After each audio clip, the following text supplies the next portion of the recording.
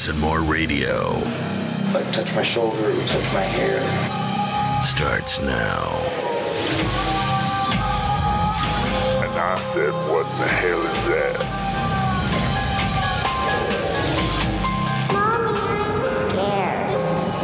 Spirits and More Radio starts now.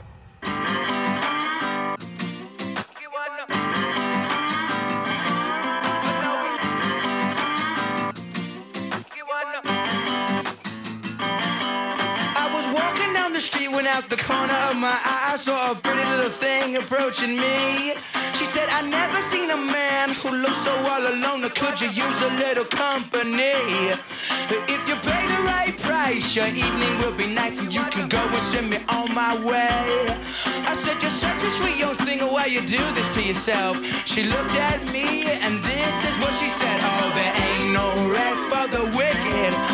Money don't grow on trees. I got bills to pay, I got mouths to feed. There ain't nothing in this world for free. I know I can't slow down, I can't hold back, though you know I wish I could. I know there ain't no rest for the wicked until we close our eyes for good. Turn down the lights if you dare. Spirits and More Radio. Hey, and I'm your host, Steve Rowan, and welcome to Spirits and More Radio. It has been a very long time since I've hosted a show. Our last show was actually kind of unique because it was basically just someone telling their story. So there wasn't a lot of questions and things like that, like our typical show format. But we've done a lot of shows. I believe this is show 23, and I've been wanting to do a show about demons for a really long time. It just kind of fits right in with everything that we've been doing on this show. And it's the one thing that we haven't really touched on, sort of on the spookier evil side of things. I do have some ideas for a show about like angels and also people who nearly escape death and maybe see something. So those are some show ideas coming up in the future. But demons are one of those things, as we talk about, it's getting close to Halloween. Believe it or not, it's September. And, Halloween is up on the horizon, and demons are a big part of that in horror movies. I think obviously ingrained in society's mind is The Exorcist, and we'll kind of talk about that and how that aspect of demons kind of plays into everything, because there's lots of different references in history to demons, starting all the way back with the Greek society and mythology and things like that, where demons weren't really evil. They were just a spirit that didn't have a place, and so eventually it kind of morphed into evil and then pagan gods and things like that. So I've got my list of demons up here. Then we'll probably check them out at some point during this show. But I wanted to do this show with someone who's in kind of like interested in the same thing, and I'm a fan of podcasts, and so what I do is I actually when I go to sleep at night, I pick a podcast and I put it on, and it just runs all the shows in the night as I sleep. So I'm sure I'm getting some subliminal programming from some of these shows. But one of the shows that I like a lot and has to do with this topic is Southern Demonology, and that show's done by JJ. And JJ, you're here with us. Welcome to the show.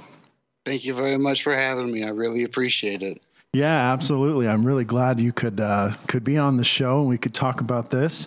I know that in your show, you do share some experiences that sort of inspired you to do a podcast. Is that right? It is, although I wouldn't say so. I think there's a big difference in types of demonology. I take it from a historical perspective. So I'm not a modern practitioner of anything. I really have no experience with that besides keeping up with the latest tales. But really, I've always have taken things from a biblical perspective and really kind of analyzed that. And in the show, I also mix in some other, mythos as well. But yeah, and you've done what? There were 7 episodes, and you just told me you released another one yesterday. Is that right? I did, yep. So we've I took a little bit of a break because of work and a couple of other issues. But, yep, everything's fully back online and starting to go strong again. Yeah, that's great. I mean, I'm kind of the same way. You know, I told you before the show that I moved and I had to pull all my stuff out. And if there's an electronics demon out there that doesn't like electronics, it got my laptop today because it's not doing anything it used to do. And I understand all too well. There's a problem. I'm looking at it right now, and I'm thinking to myself, you know, you guys listening to this didn't hear anything different, but the way that this all works and all the equipment that's involved, you know, it can be set up different ways. And today it's like a totally different way. I've been working on this, trying to figure this thing out for a while. But anyway, back to your show. So you've done several different things. I know you were inspired to do the show by something that happened to you, I believe, in Japan. Is that right? That's right. Yeah, I wouldn't say that was demonic. It was probably, if it was anything, it was probably more of a spirit. But yeah, it was very early in the morning, probably 5:30 or 6 a.m. Japan time, and I had just fallen asleep and suddenly had a dream where I had this. So the room itself was extremely small. It was maybe 400 square foot, which by that standard was actually pretty big. But I had a gigantic balcony, and I dreamed that there was something trying to get in. And it spoke in a voice that was not something that you could hear, but it was pressure. It was something that psychic pressure, some type of pressure. It's an experience I have never had before, and I don't know how a dream could have conjured that in such a realistic and frightening way. But it kept saying the word Haidu, and it just, the intensity kept getting up to the point where it was causing physical pain. And then I woke up to my mobile device having an earthquake alarm spring up, and it was a very small one. But so I'm very lower intermediate in Japanese, even though I lived there for a year and a half or so. But went to go look up this word because I wasn't quite sure what it was, and it means to enter. So let me in is what it was saying, and I knew. Wow. Just knew within the foundations of my bones that if that ever happened, I would not be living to tell you this. So it was like a pressure. It wasn't really sound, but it was almost like just pressure on your head. Is that what you're saying? Exactly. It was almost as if this command was being physically implanted into my brain. It's the best way I can describe it.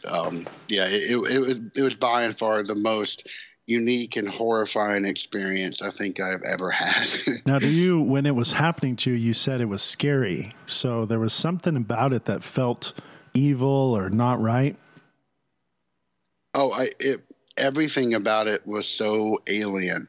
And I knew that it meant me physical and spiritual harm. Wow. So in Japanese culture, first, yurei, which are ghosts, are very well accepted. I mean, almost everyone believes that, in all of these types of concepts. And I happen to live right next to a graveyard, which was in the middle of Asakusa, which is where I was located at. And there's a custom where if you walk by a graveyard, then you are to have purified salt in your room because things will latch onto you and follow you back. And I had just made a trip that night out to the convenience store to grab something, walked by the graveyard like I normally do, and I don't know if something just latched onto me or what it may have been, but I definitely kept purified salt in my room after that. Wow, that's interesting. I had the opportunity to travel to Japan, and I stayed in Osaka, Japan, in a friend's house, and they have one of the rooms that I stayed in, they had a little altar, like a shrine set up where they would pray, and I guess it was for their grandmother. And so as, just before, they were checking on me, to see that if I needed anything or whatnot, my friend's brother said, have fun with my grandma or something like that. Something along the lines of maybe you'll see my grandma tonight, because that was her room and they had the little shrine set up there.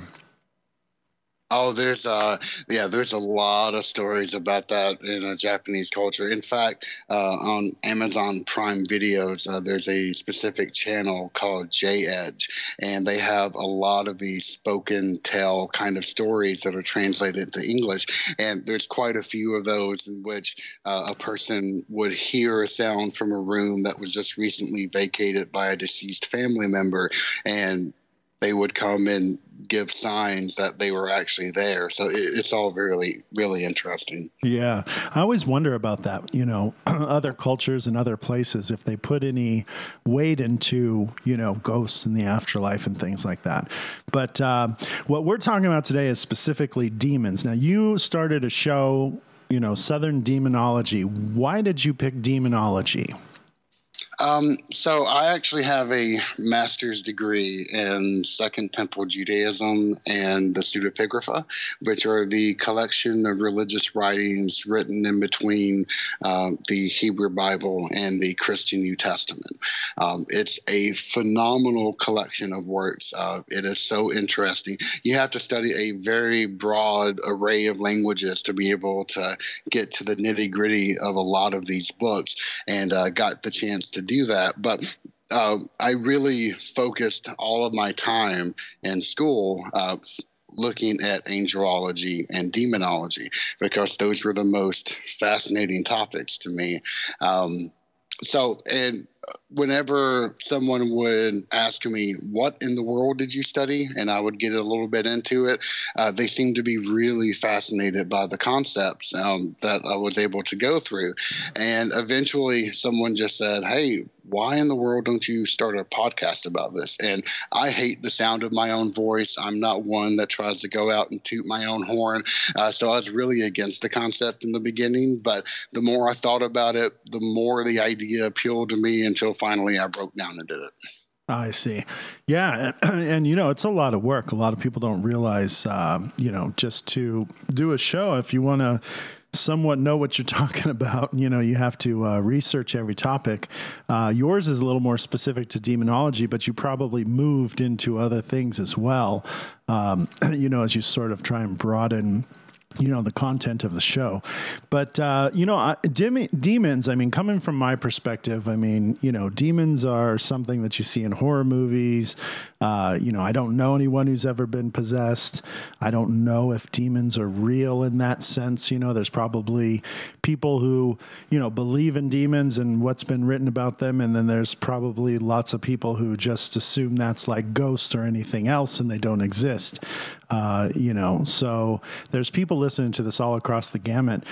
So I guess that there's sort of like three buckets, of demons. There's the demons in your head, that people sort of deal with, proverbial demon. And then there's, demons as they've been written about in scripture, as you said, which is sort of like where your knowledge base rests.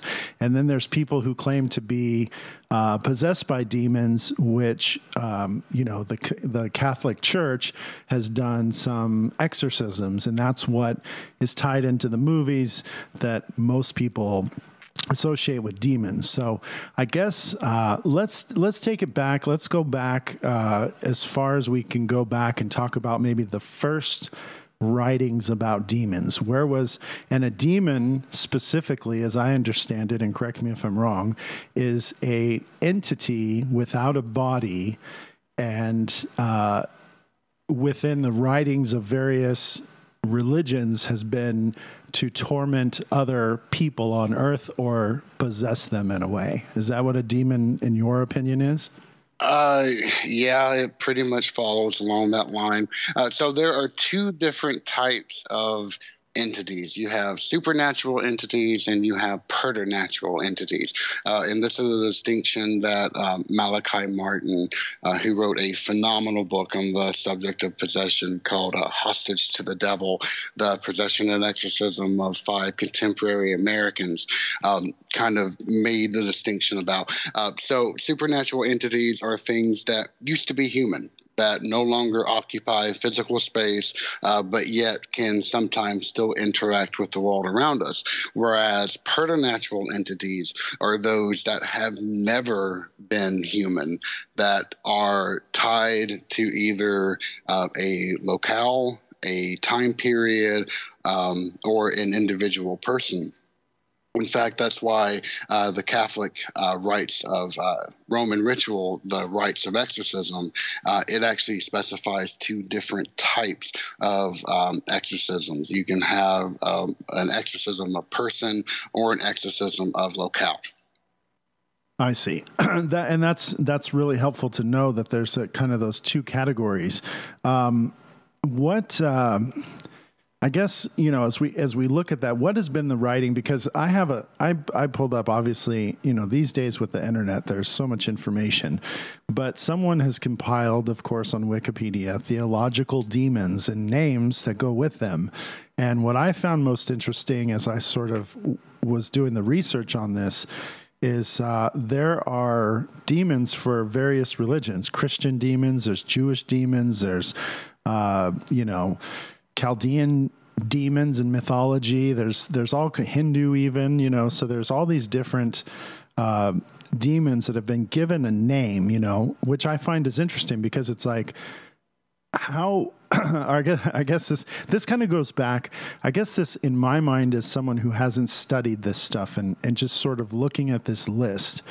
I sort of look at it and think to myself, this is very similar to when people didn't understand certain things about the world and the brain and how things work. And people created gods for the rain gods and the fire god and the prosperity gods and, sort of that pagan list of just various entities that sort of could influence or affect you in your life. And you had to somehow appease them. I look at this list and I think to myself, how did somebody decide that this one, Archon or whatever, just taking a look here, was the creator god and, somehow becomes, tied to a specific name and a demon? Like, how do you feel about that? What's your take on the fact that there's a list of, 250 different names that people have associated with something to be a demon? That is a really good question. So there are, within very specific contexts, you can trace back exactly why something became known as a demon or a god. Like, for example, you take the contrast between Hinduism and Zoroastrianism. Zoroastrianism actually has the oldest religious writings of any religion in the known world. They both came from one specific set of people, the Proto-Iranians. They split off, and then you had the gods of Hinduism, and you had the main god, Ahura Mazda of Zoroastrianism. Those 2 groups grew to diametrically oppose each other. So you'll find the gods of Hinduism have become the demons of Zoroastrianism and vice versa. But I think most people are probably more familiar with the Christian concept of what demons are. And yeah, you have entire rank and files that have been dictated. Some of these do come from biblical sources. For example, what most people know as, Beelzebub is actually a combination of 2 different words, Baal-zebub, the Lord of the Fly, that comes directly from the Hebrew Bible. However, a lot of those things are inferences. However, you find a lot of demonic names listed within the pseudepigrapha. There's books like Jubilees and First Enoch, especially First Enoch. You have Do you mind if I go into a small little story here? I'm sorry. No, not at all. Just one thing I would say is that, because you're so versed in the terminology and the terms, for us who have never studied this before, just keep in mind, if you throw out a term out there, maybe if you could give us a little background on exactly, what that means and what it is. Yeah, absolutely. So the pseudepigrapha is this collection of texts that literally translated from Latin means false epitaphs. So there's a lot of really intriguing questions that come up in the Hebrew Bible. And you'll find later writers in the Second Temple Judaism period, which is roughly around like 180 BCE to 70 CE, they wrote these texts to try to either advocate for a position or to try to, with other biblical sources, answer why something happened the way it was or is written the way it was. So that's what all of these texts came about as. But in First Enoch, it retells the creation story, because in Genesis 6 you have this really mysterious passage which talks about the sons of God, and then it talks about the Nephilim, these giants. And rabbis have kind of been scratching their heads over that for a long time. Does this mean that ancient Judaism was polytheistic? It believed in multiple gods, or what in the world this was? And so First Enoch tried to clarify that passage by retelling the creation story. And it said that when God put the generations of men and women upon the face of the earth, angels were set to look over them and protect them. They were called the Watchers. Well, the Watchers looked upon the daughters of man and saw how comely they were and decided that they wanted to take them as wives. So they bound each other in a curse, went down to earth, propagated with the daughters of man, and that produced the Nephilim, these giant bloodthirsty creatures that would fornicate with anything and everything they could possibly get their hands on. So this is actually what caused the deluge, which ended that first generation of the world, according to First Enoch. So, and you find that a lot of these demons were actually remnants of the Watchers. And that's a very common theme you'll find all the way throughout Second Temple Judaism, where you have these angels that were either set to look over the generations of man, or were an angel that was supposed to look over a particular nation that would turn against Israel or against their original purpose. And then they were kind of classified as the original demons. I see. And were they without body? In other words, were these just complete, entities that did not actually exist type of thing? That's right. Yeah, they were essentially, they had spiritual bodies only in terms of the Watchers. The Nephilim were a very special case because they were both the product of the spiritual and the physical. So when they were wiped out, their spirits didn't go anywhere. They actually just went up into the heavens and kind of circled around. And that's why there's such a pervasive problem. And most people would think, well, what relevance does this really have to anything now?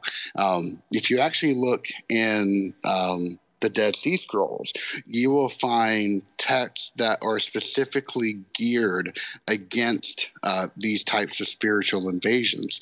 There's a really interesting one that was found in K4, and it's labeled 4Q 5, 10, and 11, where it goes, and I, the instructor, am making a proclamation of his glory in order to instill dread and to terrify all of the spirits of the angels of destruction, the spirits of the bastards, demons, Lilith, howlers, desert dwellers, and those who suddenly strike in order to charm hearts. I see. So the idea is that people, those very old stories, what you're saying is that from a spiritual perspective, there is some case to be made that those entities still exist and possibly torment people today. Is that right? Yeah, I mean, if you believe these ancient texts, then there is nothing that would prevent these things from being able to get loose. In fact, within the Dead Sea Scrolls, the Essenes is who we believe were the group that was responsible for producing these documents. They really believed that time itself was the temple. Where you had, each wall was a set frame of days, which equaled 360 days. They also believed in a solar calendar, and that meant that there were 4 days that were outside of this holy temple, and those were the days in which any demonic entity could come in and cause trouble, no matter how pious an individual happened to be. I see. So is there in Christianity or in Catholicism, the church has come up with specific rituals, prayers to remove a demonic entity from a person.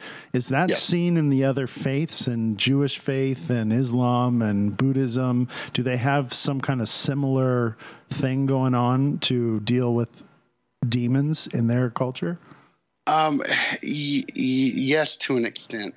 Like, for example, Judaism, although it has words for a negative place to be, whether it be Sheol or Techetra,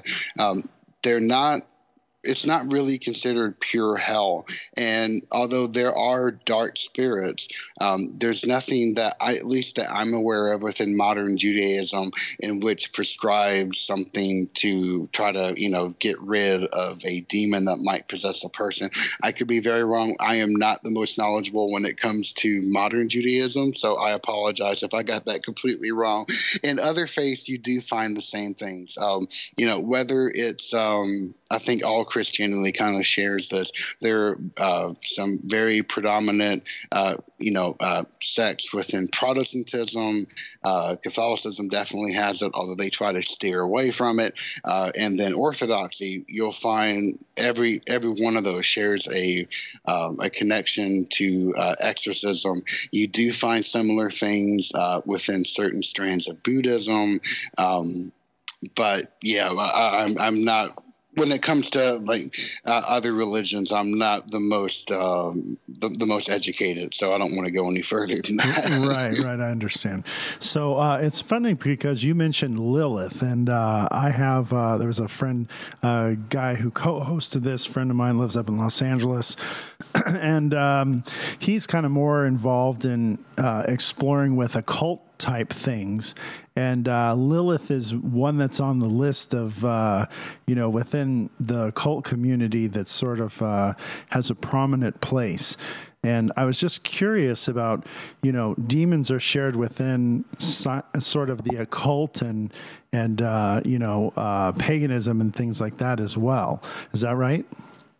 That's right. Yeah. Lilith especially is a really fascinating character that you'll find. She started off life in Sumerian as a wind goddess. And then at some point in time, she became kind of a more generalized night hag. And you'll find specific references to her in Ezekiel, where she lives in the desert Dudael, which is where all of the bad things in the Hebrew Bible happen to reside. And then at some point, she became the first wife of Adam. And I think it's because of this strange transition that she features prominently in a lot of different types of circles. Yeah, it says, for those who aren't familiar, it says that Lilith is sort of the demon of the night. There's a sexual component to her. She supposedly steals babies in the darkness. She's one of the earlier historical female demons, I guess, within ancient Mesopotamia religion. So is that I was kind of surprised, to look at this list and see, for instance, that they have things on, they call out things in Irish folklore, like we've all heard of a banshee, the screaming banshee in the night, that technically classifies as a demon in Irish mythology because, it's an entity without a body. Yeah, but so those are more she's, and she's are they're more related to the realms of fairy more so than they are the demonic. But I think that the combination of Irish folklore combined with the rampant use of Catholicism has made some really kind of interesting blends that you'll find. But there's actually Ireland's really interesting when it comes to demons because you'll find modern tales of exorcism in which they say, "Oh, I'm going back to the old country," and it's referring to the woods of Ireland for some strange reason. Huh. Yeah, and I did come across some Catholic fathers that have done recent exorcisms there in Ireland.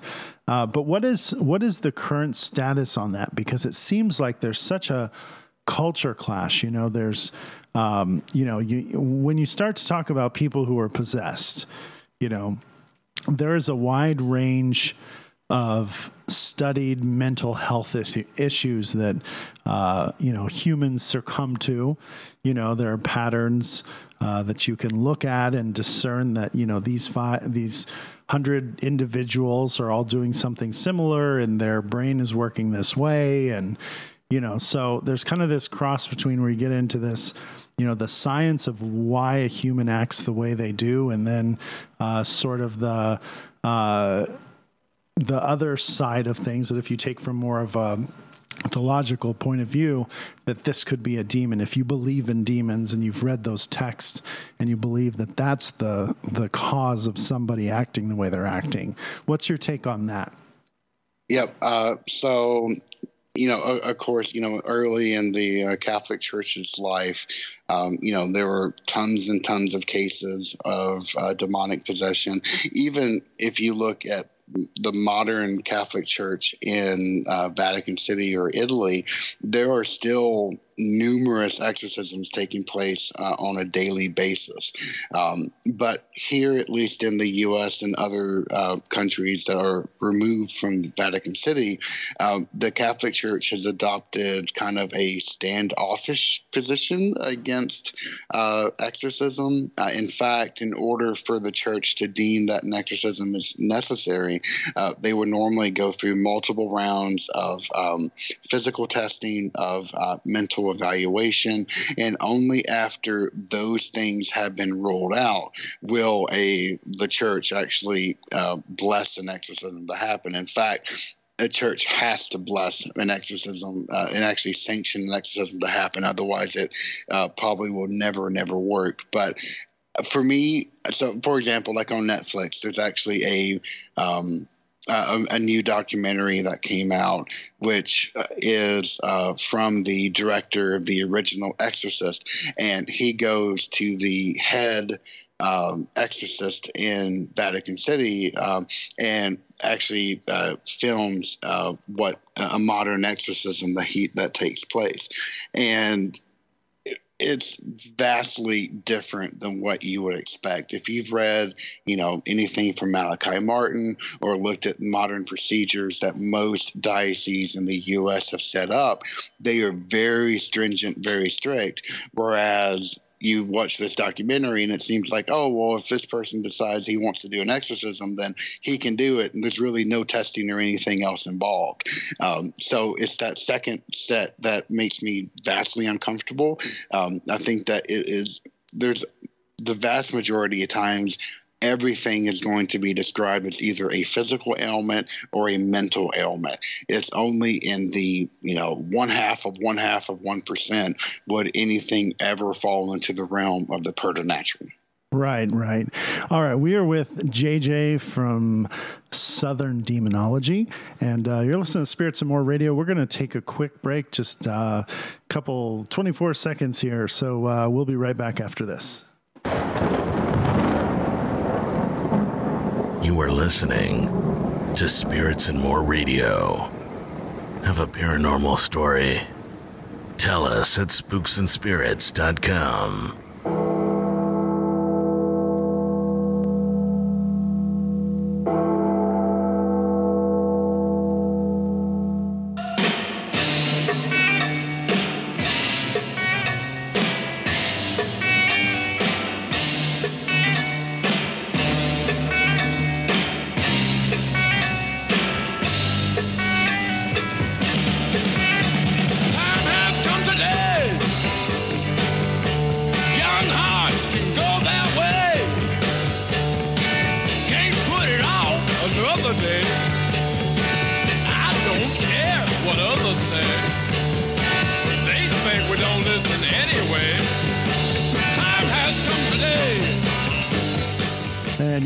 To Spirits and More Radio.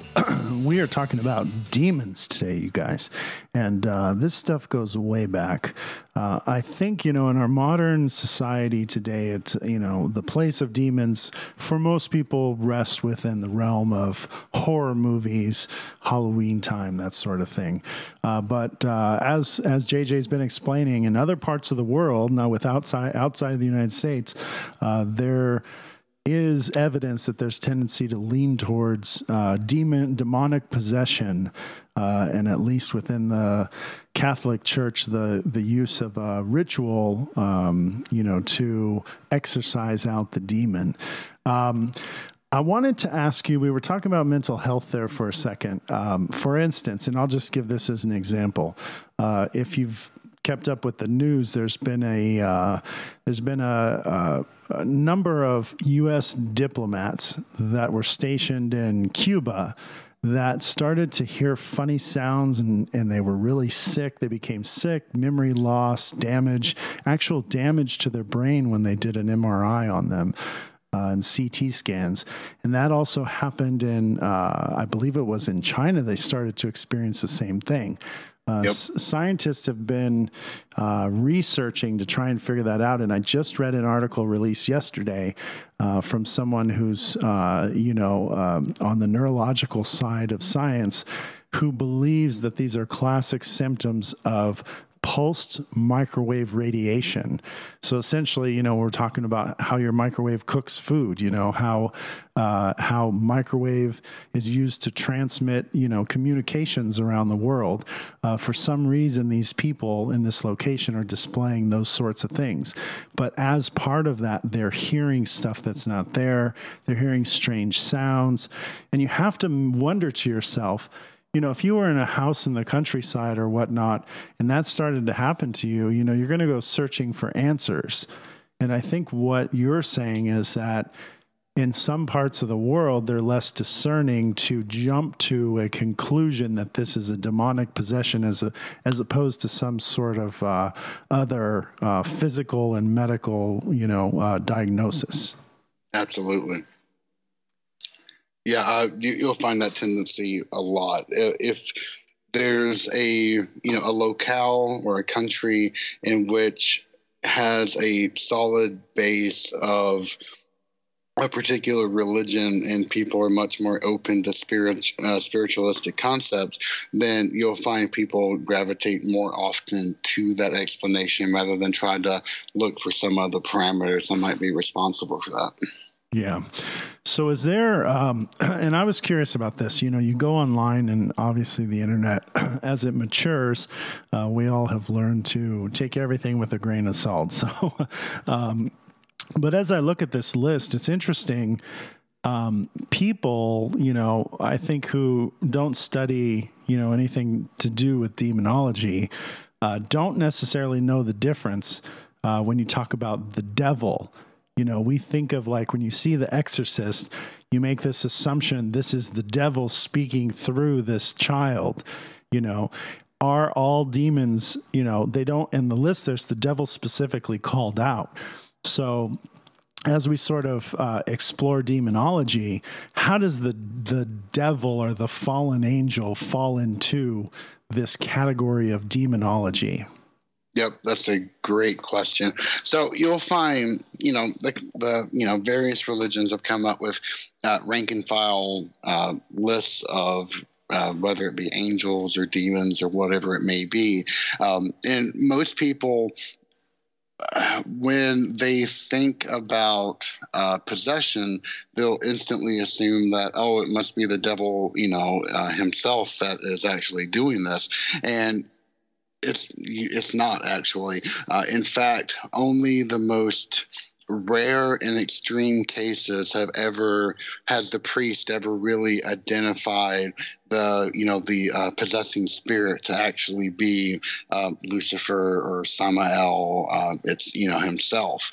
Usually it's another nameless demon, or actually as reported in Malachi Martin's book, it could be the adjunct of a demon, kind of like a minor demon that's doing the work for a major demon. I see. So is there, and that circles back around to, human perception. How would somebody know who or what entity they're dealing with? Again, this is a big, long list of names here, It is, and honestly, I don't know how much veracity you could ever put into one of those lists. We like, for example, a lot of religious writings, we have the names of the archangels.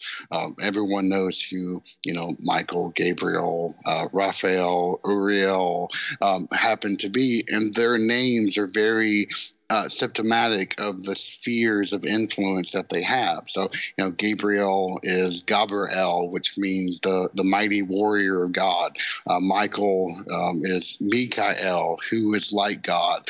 And you'll find the same thing on the demonic side as well. Like Samael is the gall of God. So anything that ends with an L and happens to be a demon, it is a very specific, they have a very specific sphere of influence that they happen to do.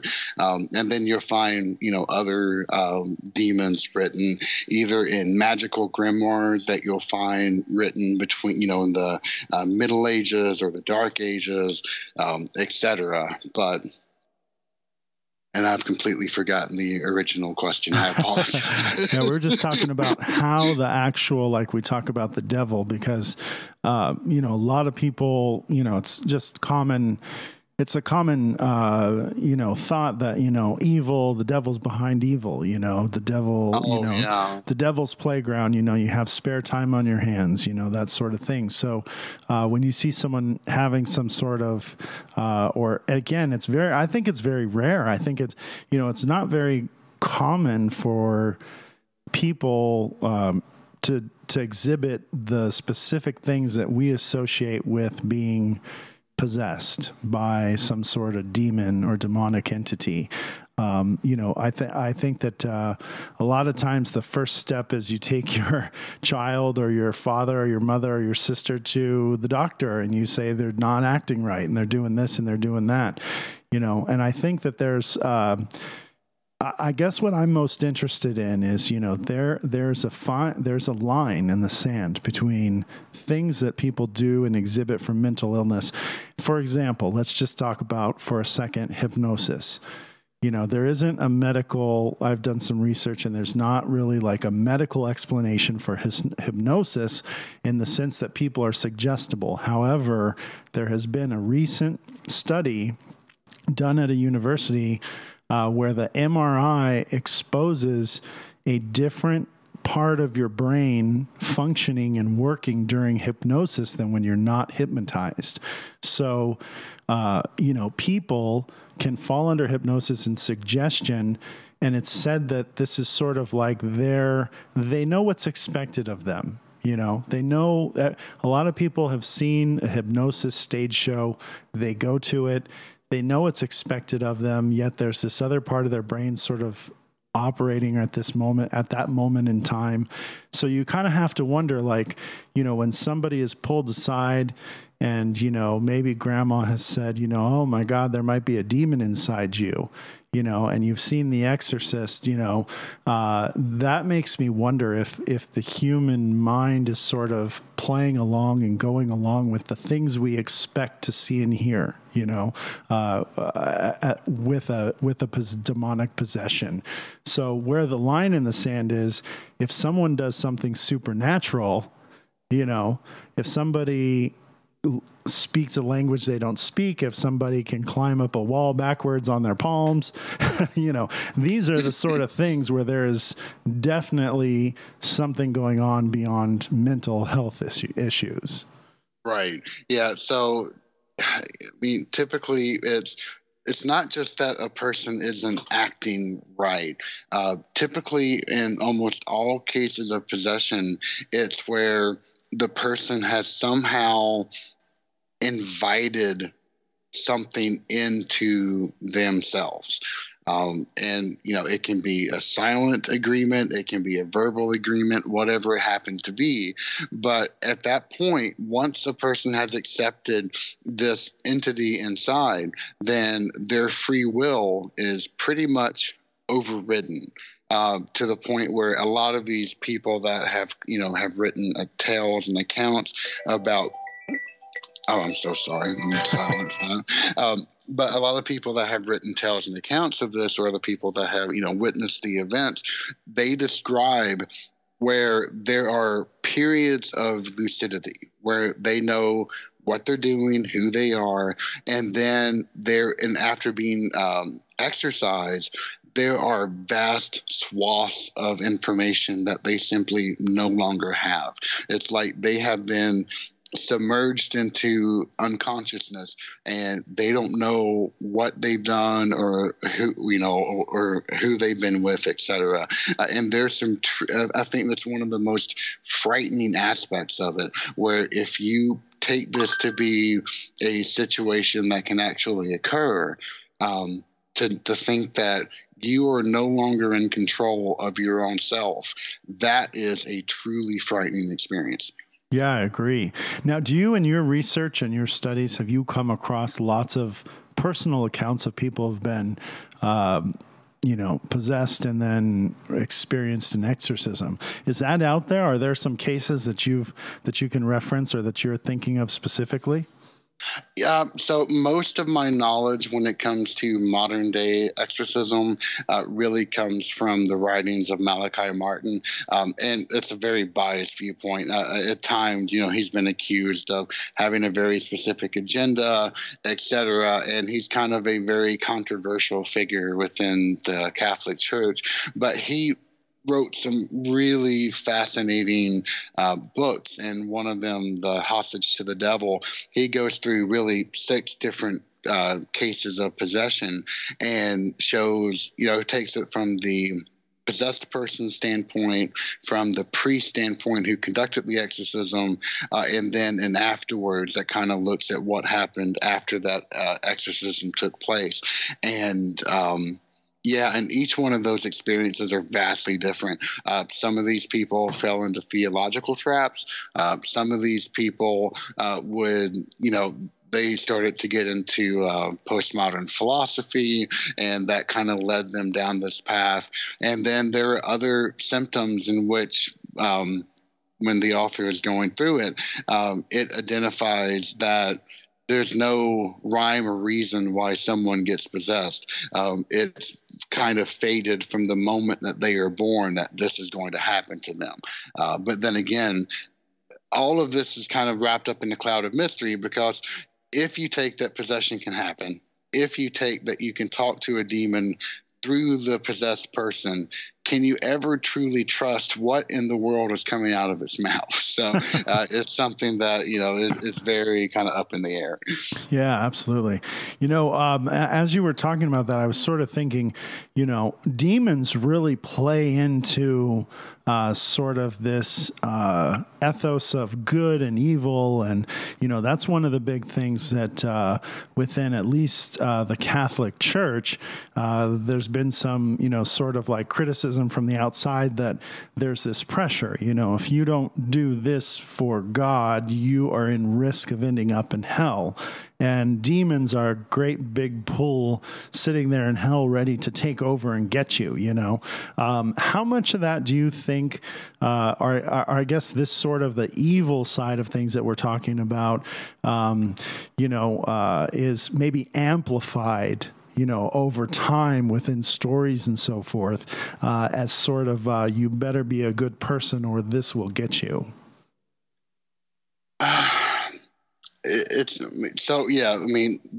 Demons can be anything from a cautionary tale to a negative reinforcement to you better not do this or this is going to happen to you, and also parables in which this is something that happened and it was demonically influenced, and you better learn the lesson from this, and they all kind of get wrapped up with retelling that, and there are so many different religious works that will have these kind of concepts in them that they all blend into the background.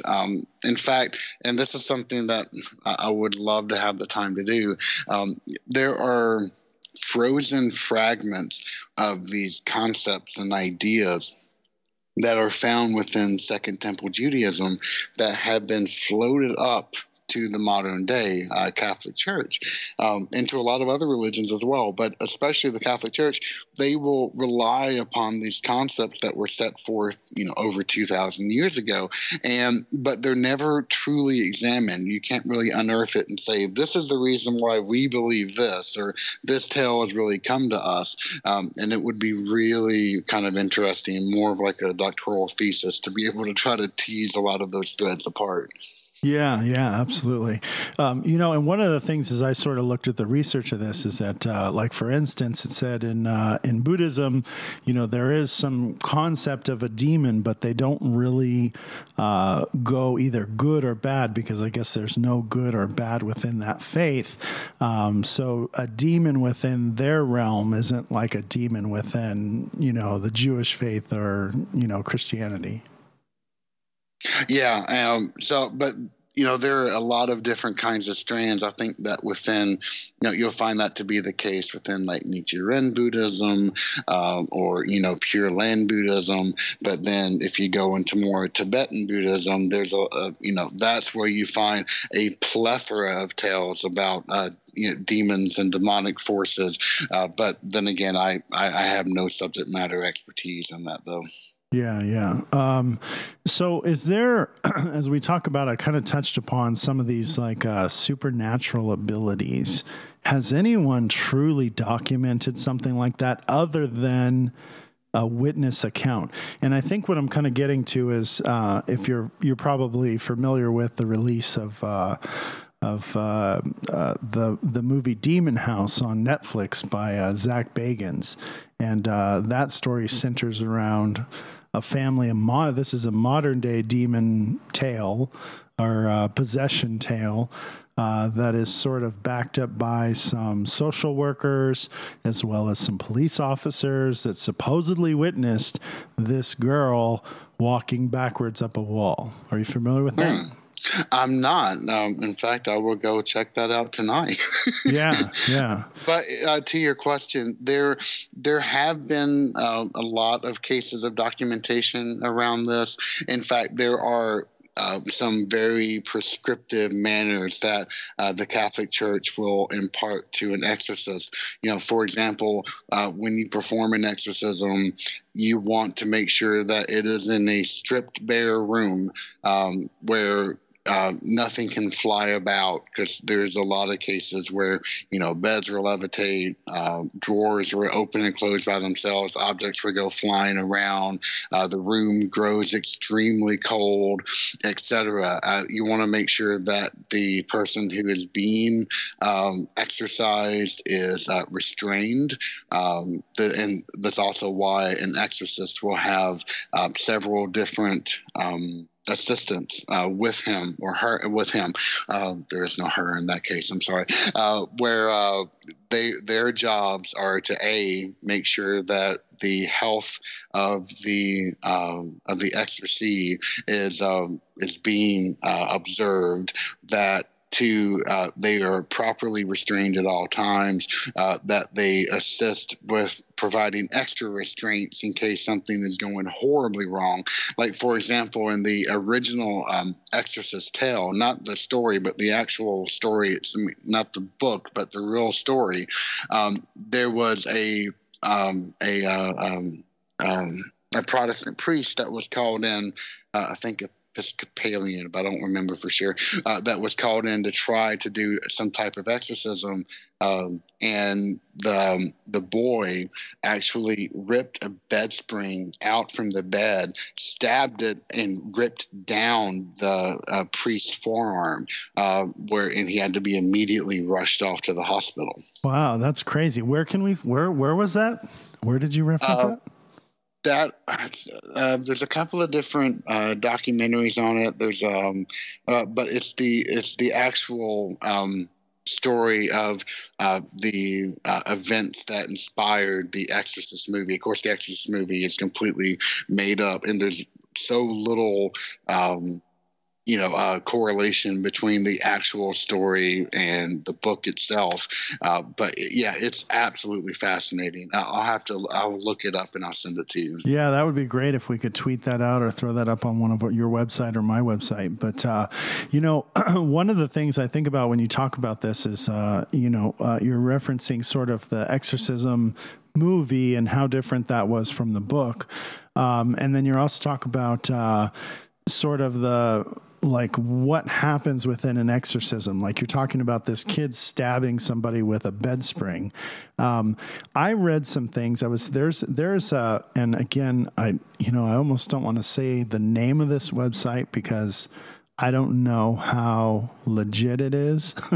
There's so many websites that are out looking for clicks, and I'll just say it. I don't know much about this website, but the Catholic News Agency website, CNA, has, if you put the tag in for demon, you get lots of stuff on there, and they reference many of these fathers that reside within, like you said, Vatican City over in Italy, and what they've seen and what they've said. And one of them, it's interesting or funny because you talk about like the threshold for what is a possession. This particular father, I think it's Father DeMeo, was talking about how he witnessed, someone talking. This person was cussing, essentially using bad language towards him, and said he was going to die in a car accident, and smiled and was happy about that. And that was sort of the threshold for, he felt really threatened that this was a demon. And, from my perspective, how many people are there on the street that have, will curse at you and tell you stuff, exactly. for various reasons.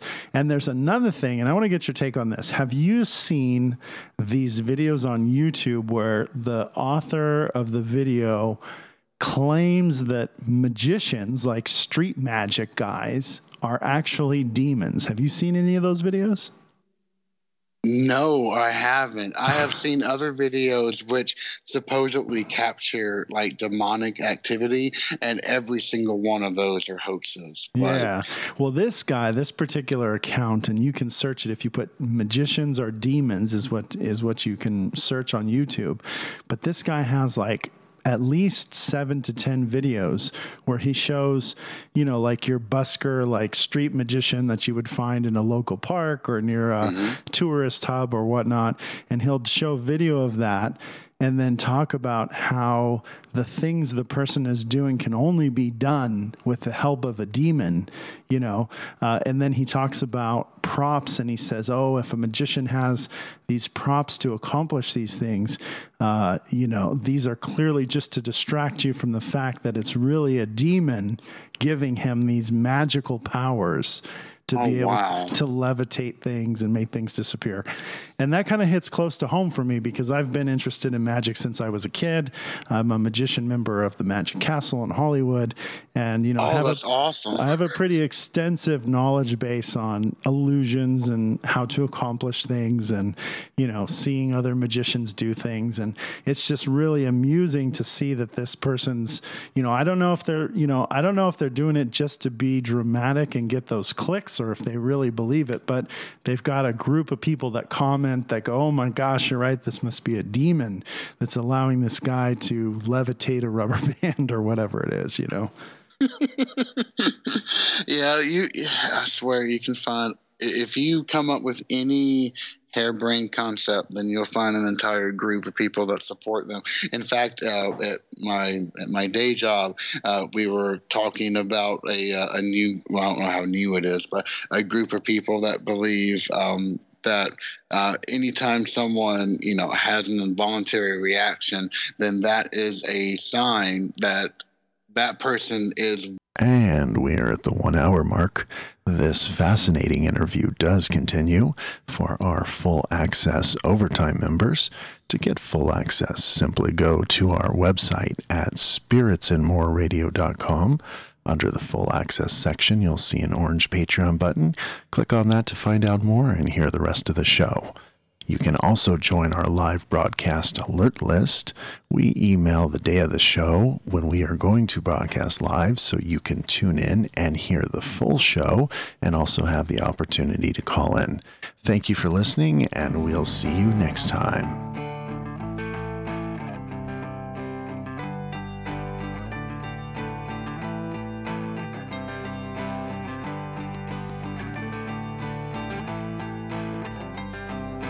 Closing time. Open all the doors and let you